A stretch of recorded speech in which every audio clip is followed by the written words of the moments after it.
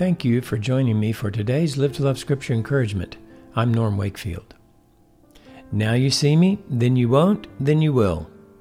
John 16:16, Jesus said, "A little while and you will no longer see me, and again a little while and you will see me." And that's exactly what happened.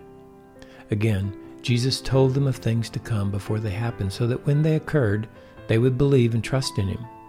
Within less than 24 hours, a little while, Jesus was placed in the tomb out of their sight.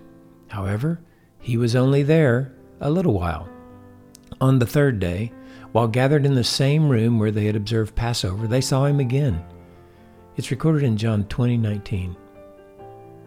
So when it was evening on that day, the first day of the week, and when the doors were shut where the disciples were, for fear of the Jews, Jesus came and stood in their midst and said to them, "Peace be with you." And so it was. A little while, and they no longer saw Him, and then a little while, and they saw Him. These things have been recorded so that we might believe that Jesus is the Christ, the Son of God, the Messiah, the Savior of the world.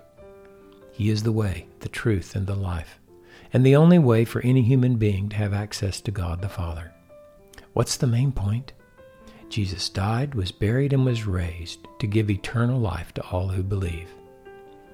Those who believe have been called to testify to the risen Jesus by displaying His love, bearing fruit for the glory of God.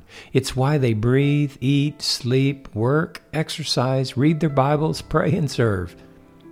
May the life of Jesus be the fullness of our lives today, so that the world may see that Jesus lives and saves sinners.